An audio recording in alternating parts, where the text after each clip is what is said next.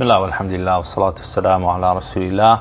Welcome back to another installment of Words and Wisdom Wednesdays. My name is Joe Bradford, and today we're going to talk about another hadith, and that is al-khayru 'ada wa-sharru lajaja. Al-khayru 'ada wa-sharru lajaja. Now this is a Hasan hadith. It was narrated by Ibn Majah from Muawiyah radiyallahu anhu, and it was also narrated by Ibn Hibban in his Sahih. And the end of the hadith says, Al-khayru 'ada wa sharru lajaja wa man yuridillahu bihi khayran yufaqihu fid din. The translation being is that good is a custom. Good is a habit. And evil is a trap. Good is a habit and evil is a trap. So whoever inculcates into themselves the doing of good, it becomes their habit. And whoever inculcates into themselves the committing of sin and of evil, it will only trap them and lead them towards destruction.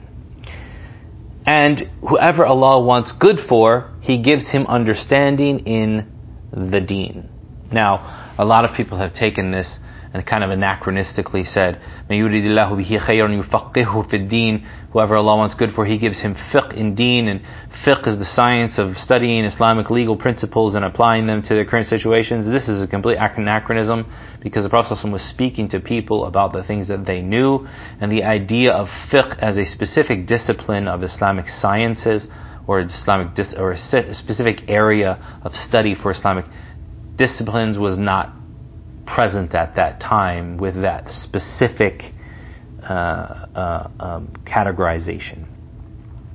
So it is the understanding of Allah subhanahu wa ta'ala and what He wants from you concerning your soul, whether that be the i'tiqadat, the beliefs and the knowledge of Him subhanahu, whether that be the knowledge of what He wants from you in action, of belief in action, in statement, of all these things that have to do with the three core principles of Iman: statements, deeds, and beliefs.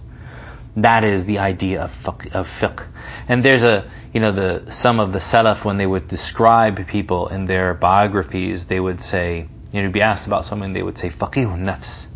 Faqihun nafs, he had understanding of his soul, right?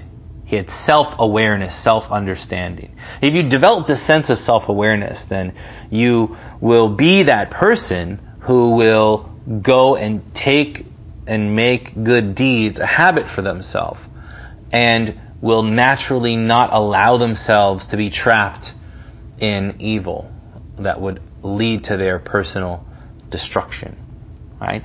So, al-khayru 'ada wa sharru lajaja.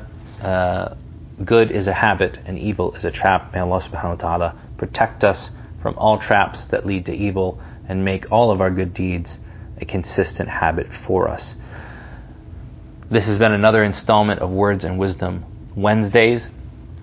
If you like the podcast, go to joebradford.net/podcast. If you want to support, you can go to /support. Appreciate everything that you do. Thank you for listening, and I'll see you on the next installment. Assalamu alaikum.